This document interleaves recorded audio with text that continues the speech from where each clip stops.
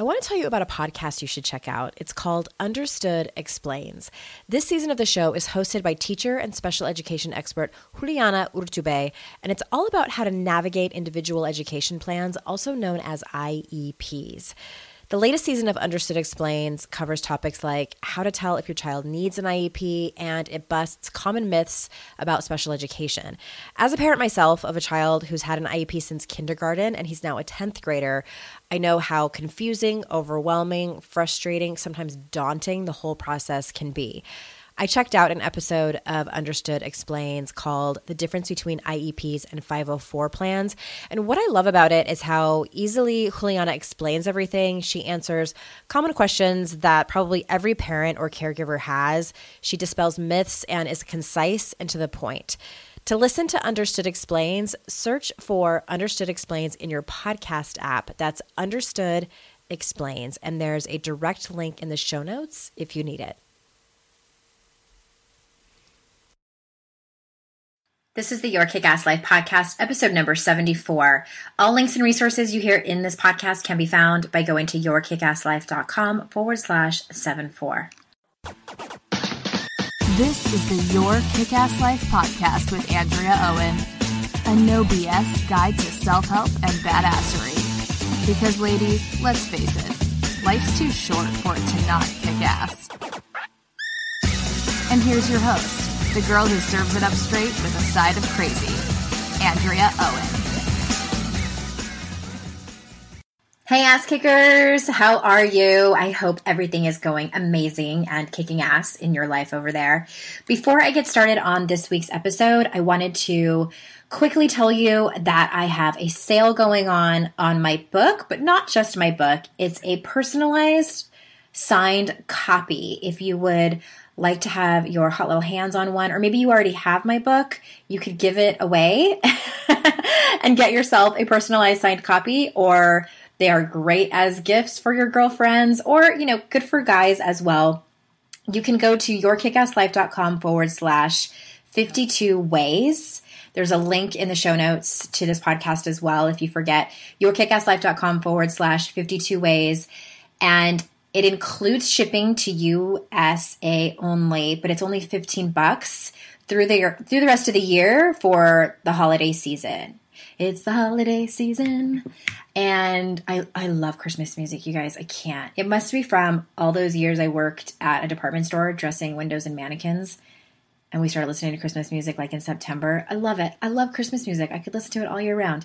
Anyway, yourkickasslife.com/52 ways to get my book shipped to any U.S. state for just $15. And if you live outside the U.S. and you would like a personalized signed copy, absolutely you can. Send us an email, support@yourkickasslife.com, and we'll send you a quote on that and try to make that happen for you. All right, so without further ado, here is this week's episode. All right, you guys. So this is sort of a follow-up to the post that I published a couple of weeks ago in the beginning of November. And it kind of came up actually with one of my private clients was asking me about it. And it was something I've thought about in the back of my head. And I'm like, I probably should dedicate an entire post and blog or podcast episode about this because it can be a little bit confusing. So anyway, let me start from the beginning. About 2 weeks ago, I posted a personal story of mine that basically walked you through the entire decade of my 20s. There is a link to that in the show notes, more so like in the blog post that accompanies this, yourkickasslife.com/74. And in that, I mention taking personal responsibility for my life, at the end of that decade, and really was the beginning of my 30s. And then also I wrote a specific blog post about how taking personal responsibility for your life, that there's so much freedom in that. And I wrote a post about that, and you can access it at that same link. And here's what I see happening is that there's a common misconception around personal responsibility. And that is that taking responsibility for one's actions and mistakes equals self-blame.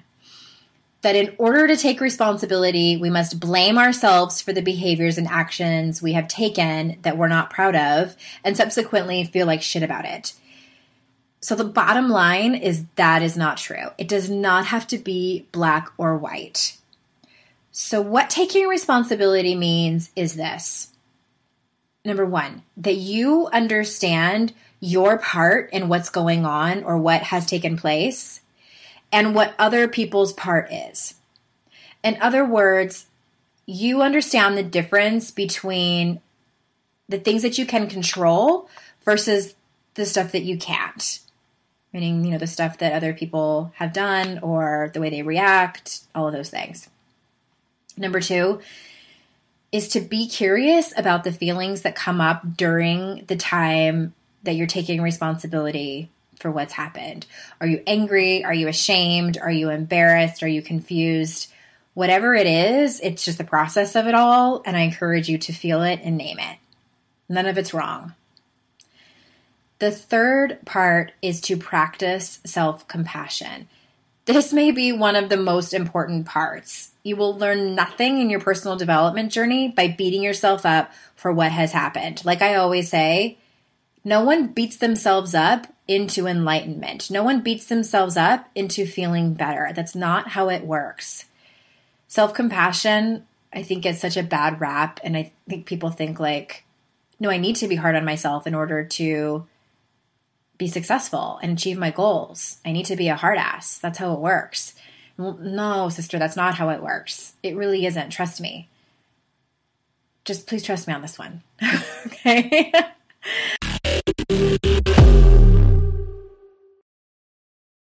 Hey there, I'm Debbie Reber, the founder of Tilt Parenting and the author of the book Differently Wired.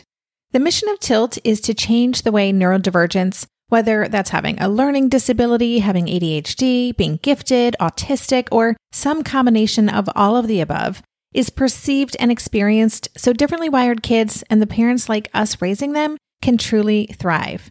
On the Tilt Parenting podcast, I get to talk with authors, therapists, educators, and parenting experts who are committed to this mission. I ask the questions my listeners are most curious about when it comes to supporting our kids.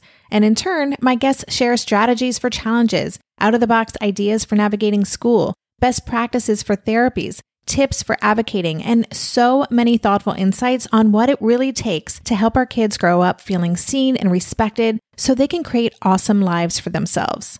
I know that raising a differently wired kid can feel overwhelming and isolating, but I promise you, you are not alone, and it can feel so much better. If you're on this parenting journey, come listen to Tilt Parenting. Together, we can shift this paradigm and show up for our exceptional kids with hope, possibility, and joy. No one told us the truth about parenthood. Why? This is the podcast everyone needed before they had kids, because now that those little ones are here, there is a lot to unpack. I'm Rachel Shepardota, and I am your host for the podcast No One Told Us, where we tell the truth about parenting and let you in on all the stuff you really should have known about before having kids. I am the founder of Hey Sleepy Baby, but this podcast is so much more than sleep. We'll be diving into all the topics that you really care about and need to know while you do your best job raising those adorable tiny humans. Our goal is to just make you feel less alone and less overwhelmed. There are so many things that no one tells us before becoming a parent, and I think that we should really pull back the curtain on becoming a first-time or second-time mom or dad to share the good, the bad, and the ugly. We'll have a little education, a little fun, and a whole lot of heart that goes into each and every episode. So join me and our amazing guests each week to hear us talk about what no one told us. The fourth part is take action around the things that you want to take action on and that you're ready for in moving forward. So let me give you an example around all of this. The story that I told earlier this month, I talked about the breakup of my first marriage and the relationship that immediately followed it. And the men I had been with had not been good to me. And when I was out of those two relationships and I could look back on them, what I took responsibility for were the things that I could control that I had chose not to, such as staying in relationships where my intuition had been telling me pretty much all along to get out. And maybe for you, you were in a relationship where your intuition kind of told you toward the end to get out and you didn't, or maybe you're still in that relationship. Like that's something you can take responsibility for. That's on you. Another thing is that was on me was believing that I was not worthy of a better relationship. That was my belief that I had created. Yes, did some things happen in my life to add to that belief? Absolutely. But I was the one that believed it, and I was the one that was gathering evidence to show it, and I was the one that stayed in it. Another thing was that I isolated myself in my friendships and had not really talked at all to anyone about what I was actually feeling. I did a little bit, but I don't think I ever told anyone that, and like this is really interesting now that I say this out loud. I don't think I really knew what I was feeling deep inside. All I knew was that I was pissed, is that people weren't acting the way I wanted them to act. But what I can take responsibility for in that is that